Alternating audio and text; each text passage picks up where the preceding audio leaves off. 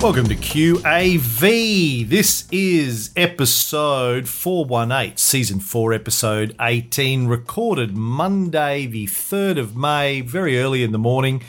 I'm just doing a little bit of an introduction because this week Tony and I were down at his property at Cape Schanck in Victoria. It was very, very lovely. Nice of him to invite Chrissy and I down. But we're sitting on a lounge. We didn't have all of our proper microphones and stuff, so I've got a little microphone plugged into my iPad and it was sitting on the lounge between us. Consequently, the audio quality is not the best. It's a little bit echoey in his room, but it's hopefully good enough. And then at the end of the the end of the show, I actually you'll hear some audio. We had a dinner down in Melbourne with QAV Club subscribers. There was about a dozen people down at dinner at a Japanese restaurant in Prahran on Monday night. And then towards the end of the dinner, I passed a microphone around the table and got everyone just to share their thoughts on what they've learned, what the most important thing is they've learned from QAV since they've been subscribed. Some people there had only been subscribing for weeks. Some had been subscribing to the show for a couple of years, so it was a really great range of insights and perspectives on investing in QAV, so I hope you'll enjoy that. So without further ado, here's episode 418. All right. Well, welcome back to QAV, Tony. Hey, Cam. Welcome to Cape Schanck. Thank you. My first time at Cape Schanck. It's very shanky. Is that a thing? It is if you play golf. It's not a good thing, though. Very beautiful view you have here out of your windows. We're recording this on Monday, 3rd of May, 9:16 a.m. Very beautiful view out of your window of links. Very, very pretty. Very pretty out here. It is good, isn't it? Well, I've got to be somewhere, despite you're continually telling me I don't need to leave. I know you just want to keep me here. Let's get into the show. BPT, Beach Petroleum. Yep. Collapsed, crashed, died. It did, yeah. People are panicking in the streets on our Facebook group. What do we do?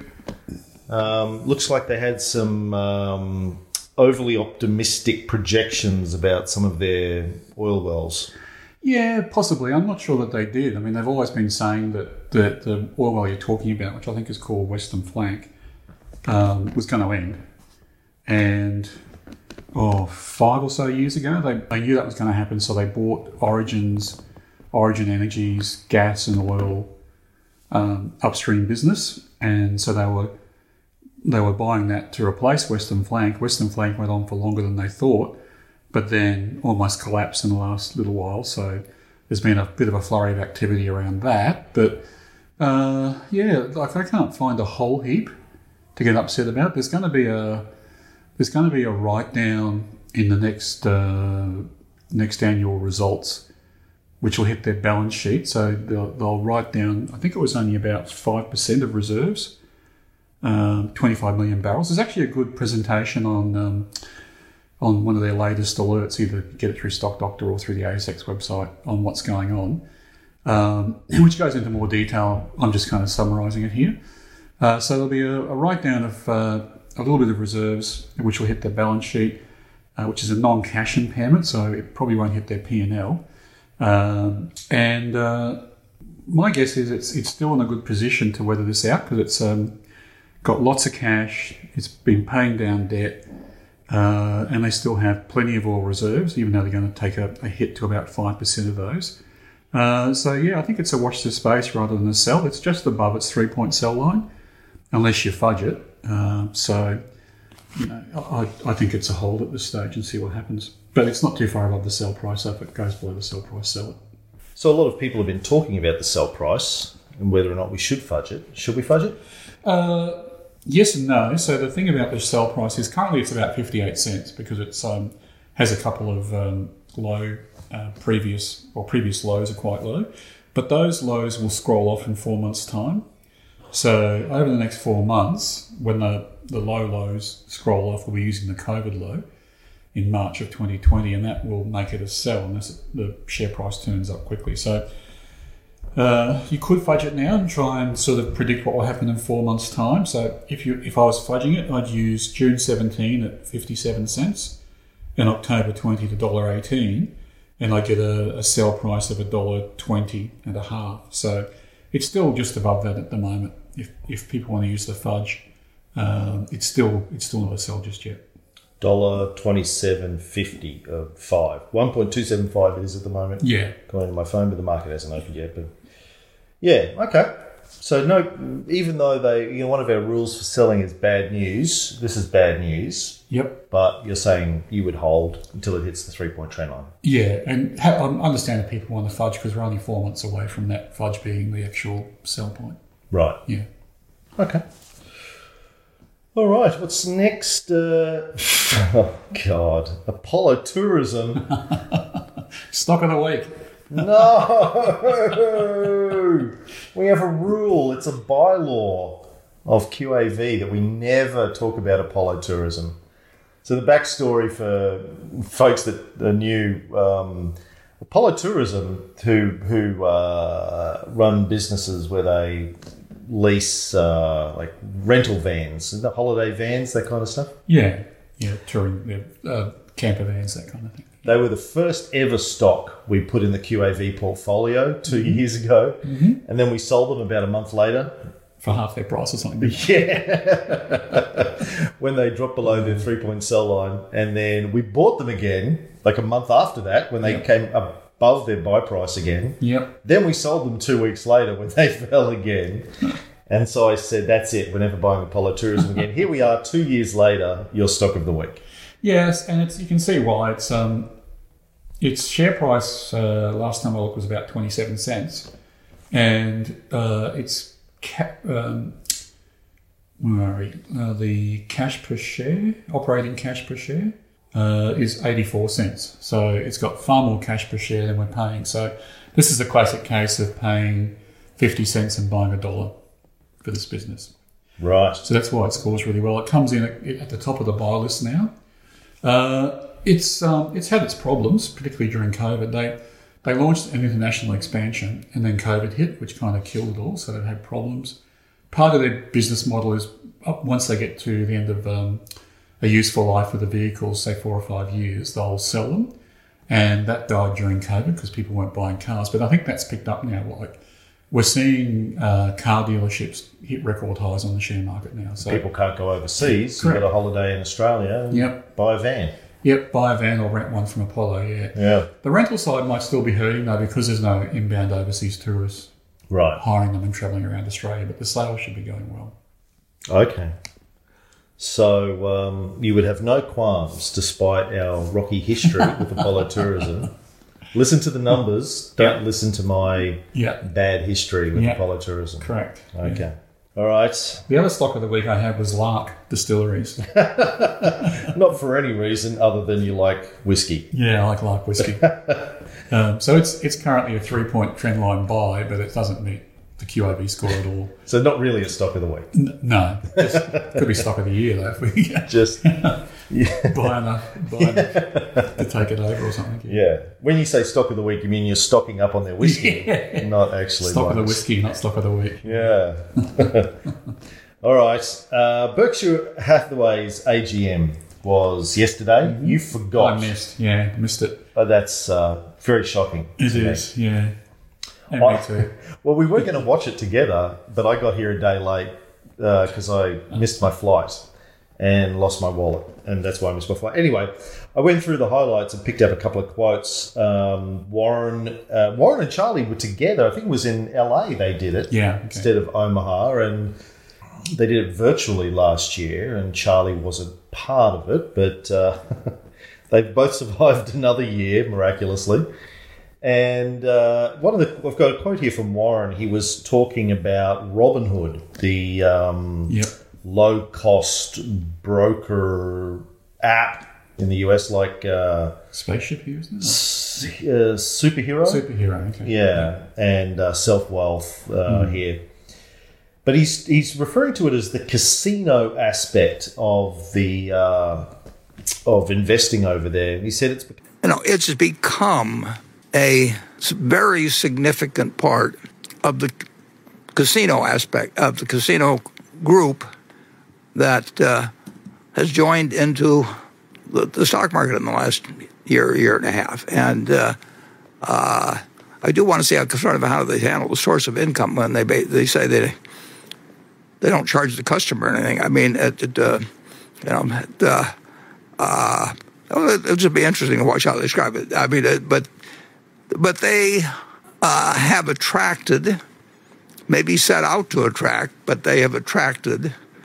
I think I read where 12 or 13% of their casino participants were dealing in puts and calls. I looked up on Apple, the number of 7-day calls and 14-day calls outstanding, and I'm sure a lot of that is coming through Robinhood. That's a bunch of people writing. They're gambling on the price of Apple over the next 7 days or 14. There's nothing, there's nothing illegal about it. There's nothing immoral. But I don't think you'd build a society around people doing it. I mean, if a group of us landed on a desert island, we knew we'd never be rescued, and I was one of the group, and I said, well, I'll set up the exchange over here, and I'll trade our corn futures and everything around it. I think the degree to which a very rich society can reward people who now know how to take advantage, essentially, of the gambling instincts of not only the American public, worldwide public. It's not the most admirable part of the accomplishment. So he's basically painting out Robin Hood as exploiting the gambling instincts of Americans. Yeah, well, I mean, to Robin Hood's credit, it takes a lot of the barriers to share market investing away, so it's cheap to do it. You can buy really small parcels of shares. The app provides you all the information that you need to form an opinion and buy a share. So that's all good tick, but what Warren's saying is that, this is kind of late stage market activity when you see people who haven't been in the market before coming in and using it as a casino. Yeah. Just like I was talking about last week, the 3 stages of the market, this is getting into late stage activity. Yeah. Yeah. And, newbies coming into the market, basically buying things on tips or because they read about it on Facebook or Instagram or whatever, they're always going to get crushed in the end. There'll be some winners, but overall they'll either lose interest and fall away and forget they've got shares and not sell them when they should, or buy into stuff which has negative PE or high PE, and then when it finally comes back to earth, they'll lose all their money. Yeah. Charlie, the two of them were asked questions about Bitcoin. Well, I knew there'd be a question on Bitcoin or crypto, and I thought to myself, well, I've watched these politicians dodge questions all the time, and I always find it kind of disgusting when they do it. But the truth is, I'm going to dodge that question because we probably got hundreds of thousands of people watching this that own Bitcoin, and we probably got 2 people that are short. So we got a choice of making 400,000 people mad at us and unhappy, or making 2 people happy, and that's just a dumb equation. So I thought about it. We had a governor one time in Nebraska, and a long time ago, but he would get a tough question. What do you think about property taxes, or what should we do about schools? And he'd look right at the person. He'd say, "I'm all right on that one," and then he'd just walk off. Well, I'm all right on that one, and maybe we'll see how Charlie is. Well, those who know me well are just waving the red flag of the bull. Of course, I hate the Bitcoin success. And I don't welcome a currency that's so useful to kidnappers and extortionists and so forth, nor do I like just shuffling out a few extra billions and billions and billions of dollars to somebody who just invented a new financial product out of thin air. So I think I should say modestly that I think the whole damn development is disgusting and contrary to the interests of civilization. And I'll leave the criticism to others. I'm all right on that one.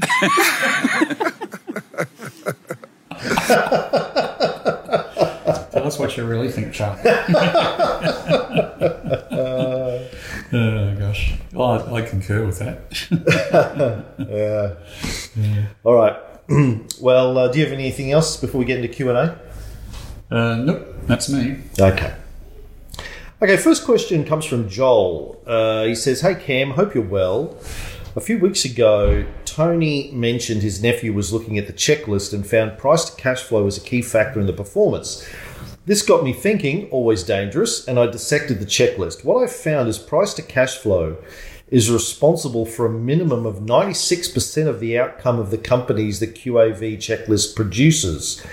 In fact, if you just do a screen for price to cash flow less than 7 and SD max uptrend, and then just confirm the sentiment with 3-point trend line, you get a list identical to the QAV list. I can go into how I calculated this if you like, but I think Tony's attention should be drawn to this, and if he wants to include his other metrics, he will need to rejig his formula. Keen to hear what he thinks. Cheers, Joel." So we talked about this a little bit last night. What do you take about Joel's insights there, Tony? Yeah, pretty good insights. I mean, the checklist is very dominated by value for a start. So, doing what he says, although I haven't done it to confirm it, probably sounds about right. I think the differences between what he's doing and running the full checklist will be that two things. At the bottom of the checklist in particular, there'll be companies which have price to cash flow less than 7 but don't get a good QAV score. So when you say the bottom of the checklist, you mean the bottom of the buy list? The watch list. Sorry. The bottom of the watch list. So at the moment there's 260 odd stocks in the watch list, and that's simply a download from Stock Doctor with positive cash flow and then ranked by price to operating cash flow. And those are the less than 7. There's roughly 260 of them. But at the bottom of the checklist, which cuts off at a price to cash flow of 7, so the bottom of the watch list, price to cash flow less than or equal to 7, we have companies like Vital Life Sciences, Reckon, Auswide Banks, Eagers Automotives. And if I go across and look at what their QAV score is after we do the quality side of things, they're often below 0.1. So just let me scroll across and have a look. So some of those I just read out. Vital Life Sciences 0.09, Reckon 0.07, Auswide Bank is still in there at 0.12, so it gets improved by the quality side of the checklist.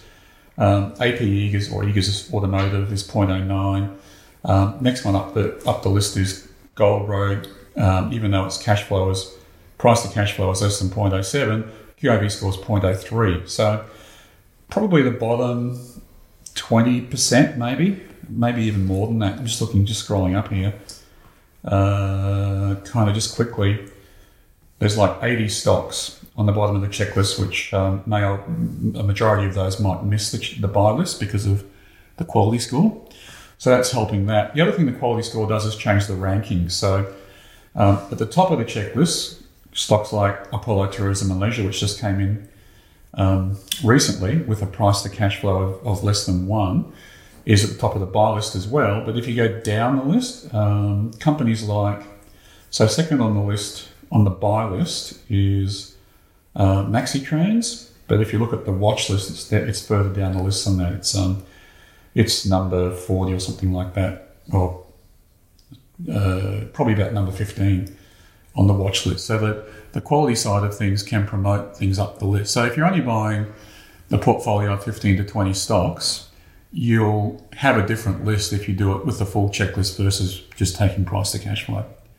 So from what Joel's saying, using his simplified method, he's saying he gets pretty much the same list, but then the issue is how do you stack rank those to get the top, how do you know what's the top 20? Yeah, that's right. And I don't know if he's also done things like take out the qualified audits. That'll take half a dozen or so out of the list. And obviously sentiment takes out probably half the list, but I think he used sentiment. He's looking at sentiment, yeah. But you're still going to end up with, at the moment anyway, a really long list of stocks, and you only want to buy 20. So the question is, how do you stack rank them? Yeah, and you want to promote the quality companies to the top of that list. Right. even though you still want to take into account value, which is important. So I think following our conversation last night and Joel's question, I think the piece of work I need to do is to see if some of those quality scores need a higher number associated with them, like increasing net equity. That might need a score of 5 rather than 1 or 2 that it gets now. So, and that might change the process as well. It's also possible, which I've seen occasionally, is that stocks which are below that 0.7 times price to cash flow cutoff can get a 0.1 score because the quality score is so good. Right. It'll bring 8 times cash flow or 9 times cash flow into the buy list as well. Right. Yeah. So, take Joel's point. We do definitely have a big bias towards value. Haven't run any sort of comparisons between what Joel's saying and what we do. But my experience is the whole process of promoting stocks up the list because of quality helps. But he's raised a good question, and I think I need to do some more work on whether quality has the right scores in the checklist. All right, good one, Joel. Made us think. Yeah, God, thanks, Joel. I've been doing this for 20 years and it's mechanical. All right, here's one from Darren. I'm currently doing an evaluation on A2 Milk, and on Stock Doctor it has a listing of strong financial health, yet in the analyst's comments, February 26th, it says that it ceased covering A2 after a disappointing first half result and lack of clarity around near-term outlook, not a glowing endorsement. My question is, if the financial health is strong, why would it be giving the stock a current intrinsic value of $10.40, which is $3.24 above what it's currently trading at? Yeah, first of all, why are you even looking at A2 Milk, Darren? A2 Milk is people should look at A2 Milk as a classic example of why you don't buy high growth stocks. Right, in the past it's traded on PEs of 60s and 50s and 70s. Wow. And now it's down to 17. Right. So it's crashed, right? So as soon as COVID stopped them from selling as much milk into China or whatever the reason was, I think they had I call them Daigous or something, who were buying milk powder here and sending it over there. And that may not be their company, but things like that have happened in the last 12 months, which has hurt their business. The share price comes crashing down to earth. So right. I've seen it time and time again with the high growth stories. They're always priced for perfection, and as soon as every business does, it hits an obstacle in the road, it comes crashing down. Just like we just talked about Beach Petroleum. The difference is Beach Petroleum selling on a price to cash flow of whatever it is, 6, 5, 7. When it crashes 20 or 30%. When a company like A2 Milk crashes, it crashes 60 or 70%, right? So does it? Yeah. So first of all, I'm not an expert on these companies. I just stay away from them. So understanding why its IV is $10, I find hard to do. And of course, the Lincoln Indicator IV is their secret herbs and spices, so we don't know how it's calculated. Right. I suspect that the share price, I think, is now around $7, and they're saying the IV is $10. It's because it's crashed so much. It's now probably either properly valued or slightly undervalued. Right. Would be my guess. But I have no idea why it's $10.40. I know that the consensus IV is $8.40, so the market's a little bit above where the share price is currently. But yeah, that's about all I can say about it, really. It's weird. It hit its peak around about $20 in July 2020. Yeah. So after the COVID crash.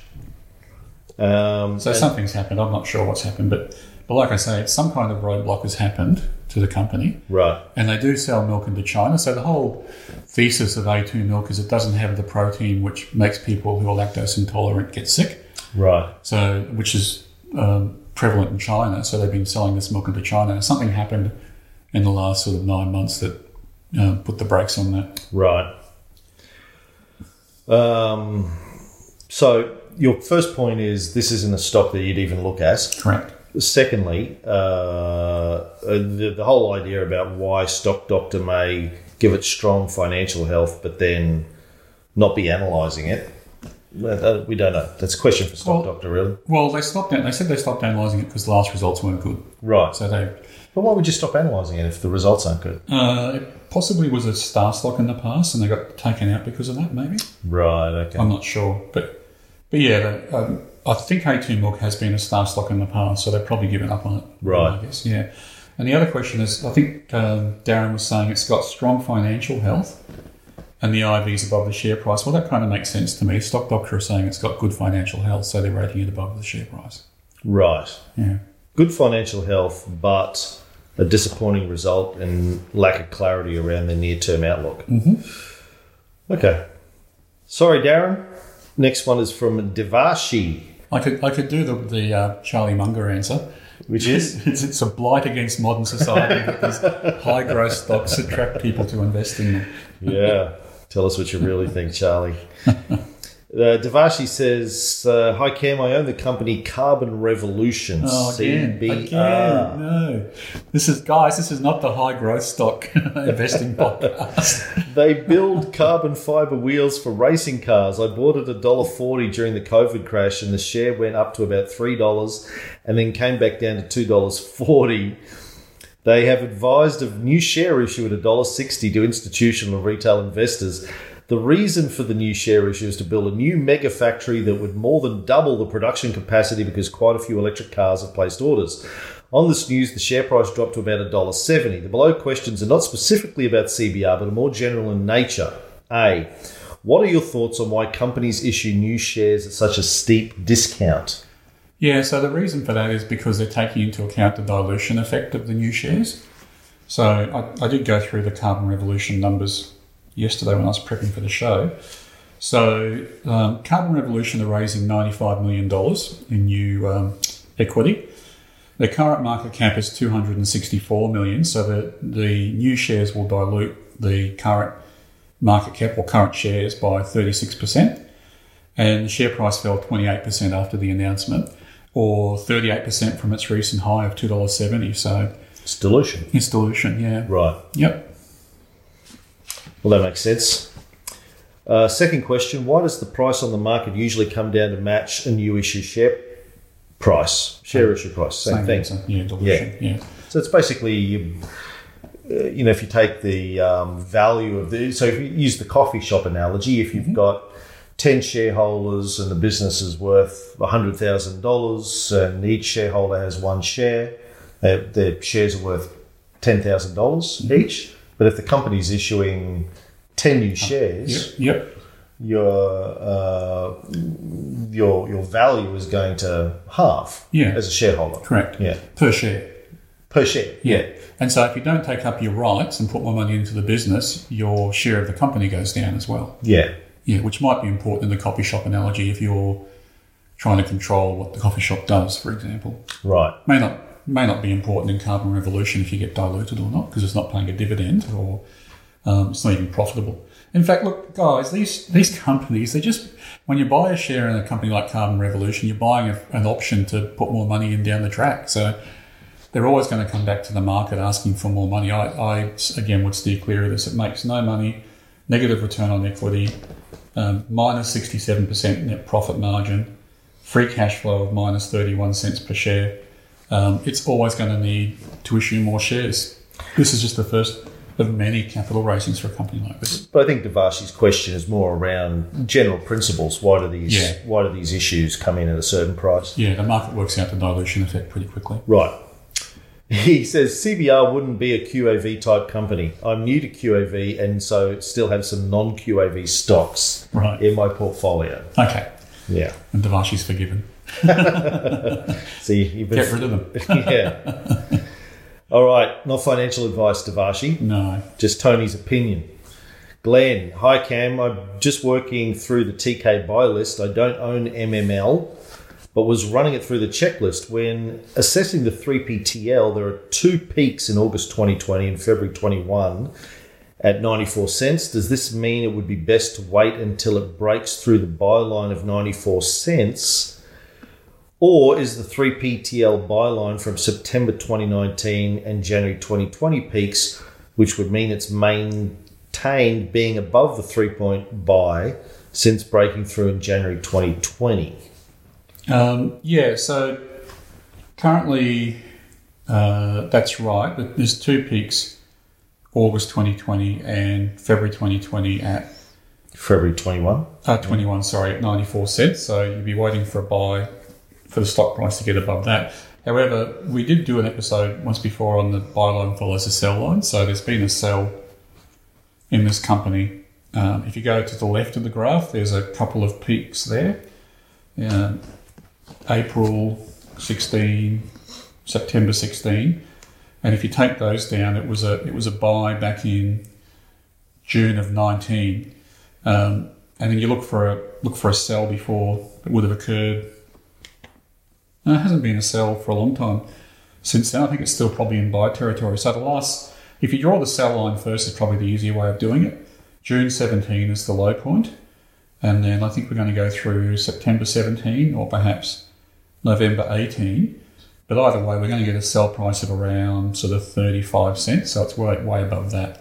So I'd be looking at the buy price that happened earlier in the period and be buying it around June 19. But certainly if you haven't bought it yet and you want to wait and follow the 3-point trend line formula, you'd wait until 94 cents, which is those two. Right. Why would you do that? Why wouldn't you say it's just been a buy since mid-2019? Yeah, so that's what I am saying. That's what I would do. I'd say go back and look at the sell line and then work out where the previous buy was in June 19 and say it was a buy since then. Yeah. Yeah. But then you just said if you didn't own it, you'd wait until it hit. Well, So I'm pretty sure I own this stock and I would have bought it back then. So these two peaks wouldn't have been in play when I bought it. Yeah. But coming in now, if you want to follow the 3-point trend line sort of classic method, then there's your two high points and you're waiting till 94 cents. But it's already in a buy situation because the share price is going up. Yeah. Yeah. So really it's been a buy for nearly 2 years. Yeah, correct. And remains as a buy. Correct, yeah. Right. Because it hasn't breached the sell line. Mm-hmm. There you go, mate. Hope that helps. Rowan, does Tony find at the peak of market cycles and or for a few years before one that gold miners tend to start scoring higher? I haven't noticed that, no. No, so I started buying gold stocks, a lot of gold stocks about 4 or 5 years ago, which would be 2016, so that wasn't a market peak at all. No, I think the gold price tends to be counter-cyclical, so even though it's been going up recently, and the market has too, you generally would see the gold price go up if there's a market crash. Because people use it as a Store of value, yeah. So I don't think so, but I haven't really done any sort of analysis on that, but my experience is no. Yeah, I can't think of why gold miners would go up during peaks. It's possible other miners do. I mean, things like the iron ore miners, for example, are rising because the world economy is booming. There's more steel usage going on. Things are being built. So that's a sign of a robust economy, which I guess would eventually become a peak. So there could be a correlation there. Is it people buying gold because they think the market's about to crash when it's at a peak? Yeah, possibly. They're putting some of their money, like you would. Some of the funds that we talk to put their, big. If they think we're in bubble territory, they, put some money into cash. Mm-hmm. Maybe some of them put it into gold as well. Yeah, quite possibly. Yeah, but it's not a phenomenon I've seen or used or experienced. Paid attention to. Yeah, but who was that? Sorry, Rowan. Rowan. So if Rowan's got some analysis, happy to look at it. Yeah. Yeah. Thanks, Rowan. Last question. It's going to be a really short show this week, which is good because I need to get to Melbourne. Ben, you have time to take Fox play golf now. I do, yeah. It's good. Did Bank of Queensland, BOQ, drop off the buy list due to share price increase or because the financials have slipped, value or quality? From memory, the financials were good. And BOQ's, I think, back on the buy list now. Really? Yeah, it's gone down the list. It's about the fourth bottom last one. Sorry? Oh, no, sorry, it's fallen off. My mistake. It's now got I take that back. It's now got a QAV score of 0.05. Right, share prices, looks like it's at a high, Yeah. $9-ish. Yeah. I'd have to go back and see what it was before. It was $9.92 back in September 2019, crashed during COVID, but it's nearly back at its all-time high by the looks of it. Yeah, I'm just going to call up. Oh, no. Wow. I'll see if I can find an old version of the buy list. It was as high as $13 back in 2017. I know it did that acquisition recently, right? ME Bank. Yeah. So I don't know if that's in the current figures, though. Let me just have a look at where BOQ was. Yeah, it's actually it's a good point. So prior to the results, the quality score was 69%, and now the results after the results, the quality score is 36%. So it's going to be both declining quality and rising share price. Right. Both had an impact on it. Yep. And it's back to 0.05, so the QAV score's gone down a lot. Okay. Well, that may be the show for the week. We have dinner tonight with the guys in Melbourne. Yeah, unless something, I might record some stuff over dinner tonight. Yeah, take my microphone. Okay. Ask people. They can ask you live questions. Yeah. Over Japanese. Well, they can give us some anecdotes of how they've been going with the process. Yeah, that'd be good actually. Yeah. I'll take my mic and we'll do that. Okay. Looking forward to that. So yeah, look, and there's been very few questions coming through the last few weeks. Not exactly sure why, but we're good teachers. Either people feel like everything's already been answered, or I don't know, they're suffering from investing fatigue. I don't know what it is, but so if you have questions about anything, feel free to email them to me or put them up on the Facebook group if you're a QAV Club member. Otherwise, we'll have to start talking about golf on this, or horses, or movies, or something. You got any horses running this weekend? Not this weekend. I'll be in Wagga for the Gold Cup on Friday, which will be fun. Actually, it might be this weekend. Yeah, sorry, Princess Rapples might run in Adelaide this weekend. It's either this Saturday or the Saturday after. I think it might be this one. Oh, look, before I forget, one thing I did want you to tell the story of this week is how you bought this land at Cape Shane. Ah, right. So this land was bought about 22, 23 years ago. And there was a couple of quizzes I was on. So back when Who Wants to Be a Millionaire came out, there was lots of imitators. One of them was Triple M, the radio station in Melbourne, had a quiz in the mornings where you had to phone in and for 15 days straight win the quiz without being beaten, and the prize was $50,000. So I did that. And you won? And I won, yeah. So you had to phone every morning. Yep. For 15 days. So we were like, Jenny and I used to lie in bed. This was just after we got married, before Alex came along. And I'd answer all the questions, like just lying in bed. And then Jenny said, "You should enter." And I said, "Oh, I don't want to do that, can't be bothered." But she rang up and entered me. So we get this phone call at like 7:15 one morning. Yeah. "Are you ready?" It's like, what? So I used to have to get on the phone at like 10 to 7 every morning. Wow. And face off against someone. And it was kind of interesting because it was general knowledge, but they skewed it towards, because of their listenership, it was like, who's on the front cover of Who magazine, and what did this latest AFL player do and stuff like that. So I had to spend a lot of time buying Women's Weekly and Who magazines and reading them every week to get through the questions. But celebrity gossip. Yeah. But it was a lot of general knowledge as well, of the film and TV and stuff. So you won $50,000? Yeah. Holy shit. Yeah, which paid for half the land here. So Jenny and I spent a weekend driving around coastal Victoria looking at properties and things. We wanted to buy a beach house. And what was here then? Nothing. So there were a few houses around. But the National was here? National was here. And but there was nothing on this land. It was a block that hadn't been improved since they opened the National. And we bought it. We went halves with Jenny's sister. And then we bought it. And then a bit later on, I won another $74,000 on a TV quiz show.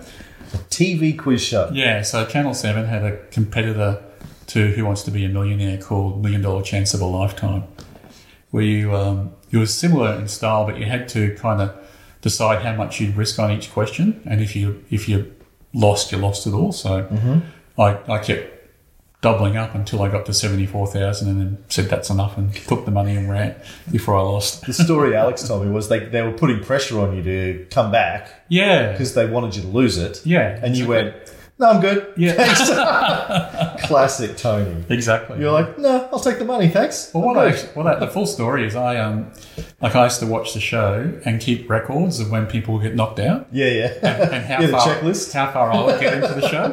And I worked out I could last about 6 or 7 questions before I had a really good chance of lasting 6 or 7 questions. Right. Yeah. They got progressively harder. Yeah, I guess so. I think they're pretty hard all the way through. So Right. just on averages, you're going to come up against a bad one. Right. Yeah. So, and then actually when we went for the show, there was like, they took in a pool of about a dozen people, but only put half of those to air. And they did lots of warm-up rounds. And I think I only got to question 10 about twice out of about 10 goes or something, which was the best score, but it was still really hard to do. Mm-hmm. So I knew I wasn't going to go the whole way through and win $1 million, and I kind of worked out the right point to exit. And so, like, I was the last person, because it used to show on air on Friday, on weeknights at 5:30 or something. Right. And I was the Friday contestant, so they could hold me over till the next Monday. Right. And they publicised the hell out of it, will Tony last and all this. So, like, I went to, actually, I think it was Mark Rod's birthday, we were in Wagga. And everywhere we'd go, there'd be ads in the TV pub, the pubs on TV and stuff saying, "Will Tony last?" And I'd be sort of cringing, and everyone going, "Hey, that's that guy!" in the pubs and things. So Wow. yeah, quite. Do you have that on video? I do on video on VHS somewhere. Yeah. Oh, wow. Yeah. Yeah, and then when I went back, I didn't answer like you. I went back had to go back the next week, and they put me in the chair and said, "Well, are you going to go on and take the money?" And said, "Take the money." So I left with the money, but they used that like, "Will Tony take the money or play on?" as their promotion. So, like, after filming, I was in the casino at Sydney celebrating with a mate, and this on the big widescreen TV above the bar, my face was plastered up there, and someone goes, "Hey, that's this guy," and I like had to buy about 20 rounds of drinks. Yeah, so that was a quiz cash, and it paid for a lot of the house anyway. Right. Yeah. So you haven't been on a trivia show since then? I went on Sale of the Century, but didn't get anywhere with that. I won a camera or something from memory. And I went on Who Wants to Be a Millionaire, but didn't get through the fastest finger first at the start. Who was the host of Sale of the Century? Back then it was Glenn Ridge. Oh, right. Who was the original guy here? Tony Barber. Tony Barber. Yeah. Oh, my God. Is he still around? I played golf with him about 10 years ago. So Wow. I guess so, yeah. Right. It was in like a celebrity pro-am day. For $500, is Tony Barber still alive today, Tony? I'd say yes. Well, we'll see. Tune in next week to see if Tony gets the $500. So have you always been good at trivia? Yeah. Why are you good at trivia, do you think? Good memory, I think. Yeah? Yeah. Just seeps in and stays there. Wow. I have the opposite. I don't remember anything. Well, you were playing along last night to Spicks and Specs and doing well. Yeah, I don't know how. I know. Some things stay in there, but not much. I don't know. Yeah. I used to have a really good memory 30 years ago, but the older I get, Yeah, I find that too. I don't even, yeah. Yeah. Anyway, well, there you go. That's Yeah. the Tony trivia story for this week. Yeah. If you have trivia questions, maybe we should do a round of trivia at the end of every episode from now on. See how far you get. You have to give me $1 million every time you lose a question. Oh, right. Okay. All right. Have a Okay. good week, everyone. Thank you.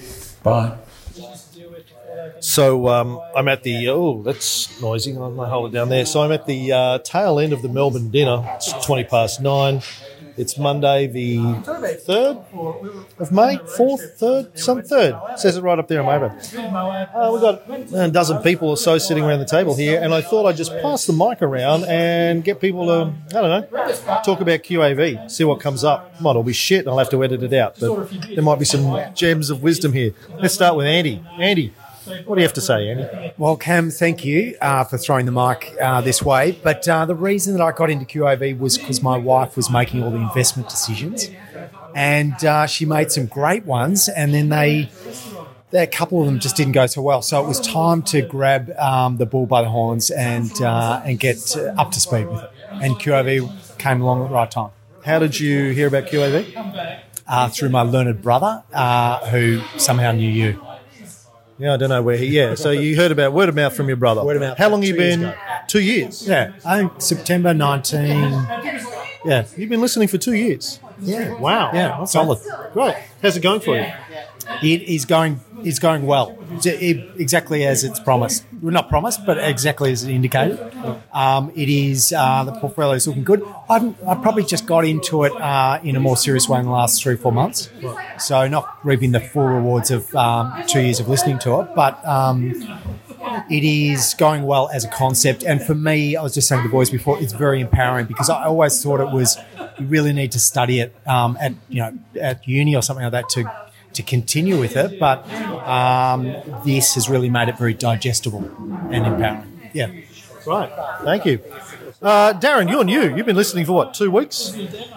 I have been listening for 2 weeks. Yeah, I heard about it through another podcast and ended up listening to the first episode and then signed up because it just. I was just saying to you before that the story that Tony tells about his father and how pissed off he was that his father got some really bad advice and the fact that he wanted to re-educate people on how to become financially literate really struck a chord with me. And so I think that for me it's that scientific approach that's really helped because so often in the past it's just been very theoretical. And I was just saying to one of the other guys here at the table that there's so many metrics that you can look at and view and you almost get paralysed by inertia because there's too much information. Whereas this is really sort of delivered in bite-sized chunks that you can understand. And not only do you get the metrics that are used to determine the value of a stock or not, but you get a really good warts and all view of why this metric is important, not just, just use these metrics and then go off and buy your shares or anything else. It really helps me understand anyway why it is that that particular metric in combination with other metrics are important. So, I'm looking forward to the journey. Thanks, Darren. Jeff, you want to say a few words? Sure. We gathered here today. Yeah, we're gathered here today. Thanks, Ken. Yes, I've been involved twice as long as Darren. I've been involved for about a month. And I think it's me for coming from a sort of a semi-property, maybe passive investing, ETF investing, not knowing much about it and being a little cynical about it to just learning a lot in a month and more understanding the terminology and that there is actually a bit of a science and a methodology and a process to not just, dumping money into stocks and hopefully it pans out, but there's a sort of a longer term process. I've got 4 grown-up kids and I would like for them to be much better at this than I have ever been. And so I think there's a way now of getting them to start understanding this, start doing some early investing. And they may never be, pardon me, avid investors, but if they were to set up at, their various ages now and run it for the next 20, 30 years, they will be a shitload better off than I was. So I think that's probably for me a good legacy for them. So Yeah. that's my reasons. Thank you. Dave, Oh, Dave. want to say a few words about your Sure. QAV experience? You've been around a long time. Sure. Yeah. How did you end up hearing about I ended up here the same reason Andy did through his brother Paul as well. I've known Paul for many, many years, and we were chatting about investing. I have a chunk of change with a fund manager at the moment, and I've also got a little QAV portfolio. So I've got a lovely little competition going on with my professional financial advisor and Tony, in effect. And Tony's clearly winning at the moment, so it's really annoying, my guy. And so that's been really fun, and I can't wait to buy. As just one last thing, can't wait to buy Apollo Tourism Malaysia now that it's back on the buy list. Come on, Cam. If we piss off enough financial advisors, I wonder when one of them's going to put a hit out on Tony. Yeah, double security. Cam, did you know it doubled? The last couple of days, it doubled. I know, we talked about it on the show this morning. It's Tony's stock of the week. I'm horrified. Wait, you want to talk about your QAV? How did you come across QAV and what have you learned? I was actually listening to another podcast. It was a US podcast that was, I can't remember the name of it right now, but it was does investing and it does some other stuff. And you're actually talking about marketing the Messiah on that podcast. Oh, really? Yeah. I remember that guy. Yeah, I can't remember his name. Yeah, me either. His podcast is actually named after his name. But anyway, so that's where I heard you. Now, I've been listening to his podcast for a bit and I thought, this kind of sounds all right, but it's in America and it doesn't all translate properly. And then you come on and I thought, I've had been thinking about writing to him actually and say, do you know of anything similar in Australia? Then you came on, I thought, that's when I jumped on, started listening. I briefly mentioned on that we did an investing show. Yeah, you did, yeah. And I thought, because I kind of liked what you're talking about, the marketing Messiah. And then I thought, I'll jump on and just have a listen to your other podcast, and I guess the rest is history. Yeah. So what have you learned from QAV over there? What's been the main takeaway for you so far? The main thing is just getting me off my backside and doing something. Right. So I was kind of sitting on, I've a fair bit of equity in my house with interest rates sitting so low, kind of itching, thinking I should be doing something, but I don't know what it is. And that's where it kind of got me moving, I guess. And the fact that it kind of relates to me, what the other guys were talking about, the scientific approach, I like that. I like it to be, we can put it in a spreadsheet, calculate it, black and white, set my stop loss, just, whether it works or not, just trust it, and it seems to be working. But, it's done well. I started doing the investing halfway through October. The first 2 weeks it just went straight down. But since then it's done really good. I think I was saying the last week of March was terrible, but apart from those 3 weeks, I guess it's been pretty steady, probably better than what expected, yeah. Good. That's great. Who wants to go next? James? Very quick one. How did you discover QAV and what have you learned? QAV, I honestly can't remember, but it was sometime during that sort of April, May period last year. Us Melburnians were having our 1 hour of exercise within 5K of our home. And podcasts were an essential companion to the daily walk around the neighborhood. And so I started to appreciate the wit and the intelligent conversation between you and Tony. Only half joking with that, Cam.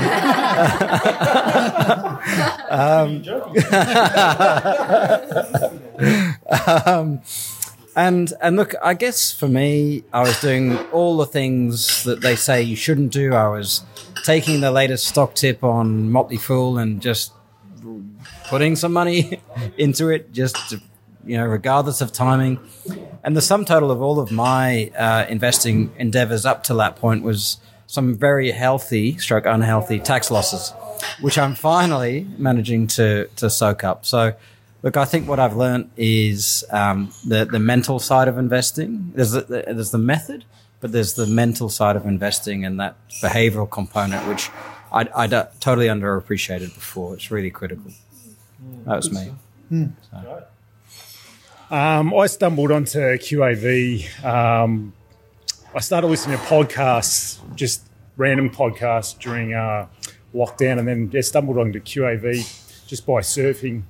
And I'd been looking for something for a while where I had money in managed funds and was really disappointed in the results I was getting. I felt like I didn't have any say or control over what I was doing, and really searching to be able to contribute myself and take control, I suppose, more of my finances. You get recommendations, but there would be nobody telling you when to get out or what now buy, or just advice on different aspects to shares and when to buy extra shares with capital raising and all those type of things that do come up from time to time, that when you're not experienced at them, you do quite easily make mistakes. And I found it to be extremely beneficial. And it's great to now have that control and set up my own account with stop losses and that type of thing. And it's good. Great, thanks. Hi, my name is Sam. I stumbled onto QAV when I was learning to use a podcast on my iPhone. And I was in my investment journey. I had decided I wanted to go into shares, and I was looking for some guidance. And I guess it was very early days. I think it was your second or third podcast. And so I've been following ever since. And I find that every time or as it goes, I learn more and more, and I enjoy the hunger for, more books and more methodologies, and I enjoy the variety of interviews. And, there's certainly a lot of different ways to invest, and it's always nice to see other methods and to refer back to the QAV method as a comparison. It's nice to know that we're doing well with that. What do you think's what's the number one thing you've learned from Tony over the period? Stick to your guns and stick to your method. Trust the figures or revert back to the figures and try to avoid listening to the noise too much, which is very easy. It's all around us. So patience and look at the figures. And one thing I have changed a lot over the last year or so is I try not to trade too often. So sticking to the 3-point trade line is a nice way to avoid trading too often. Yeah. Je vous en prie. Nice. How long have you known Tony, no? I think it's 35 years, I think. So I've known Tony a long time, provided a fair bit of guidance as far as sort of the financial fundamentals along the way, which I sort of followed. But I suppose I went through the period of going to Oliver Managed Funds. It was probably for a point of laziness, but I think over the last 2 years, sort of focused on the whole QAV process since the podcast has come along. So it's, I suppose, provided me with sort of the fundamentals behind that and the sort of scientific part of sort of choosing what stocks and when to buy and when to sell. So the podcast has been real valuable. And I suppose during that period I've been a bit more focused on the method and staying true to you. If you come up with a decision, just run with it and don't. Too often through investing, you can sort of sit, that should be a buy, or I should do something. And then you sort of think about it and go away and you don't do it, and then you always regret it. So it's like make a decision and run with it and then deal with it. And then, be patient as well is sort of the other key thing and part of it. Also got the kids also invested in the shares as well. So both my daughter and son and my other daughter will eventually, they'll have some shares, and they trade those as well as a sort of part of the education process. Yeah. Chrissy, what does QAV mean to you? Yeah. A trip to Melbourne for now and meeting nice people. Chrissy. Well, we've known Tony for ages and had no clue about this. Is it funny? We kind of knew that he invested, but that's what's hilarious to me. Yeah. What's hilarious to me is Chrissy and I have been together for 13 years. In that time, I've produced like 10,000 podcasts. She's never listened to a single That's not podcast I've ever made. I've listened to a few episodes. But you listened to those before you met me. I listened to the Chat at Dinner Time podcast. Yeah. Like just Chrissy and Cam podcast where you summarize all the podcasts for me. So Chrissy and I are starting a travel podcast where we talk about our travels.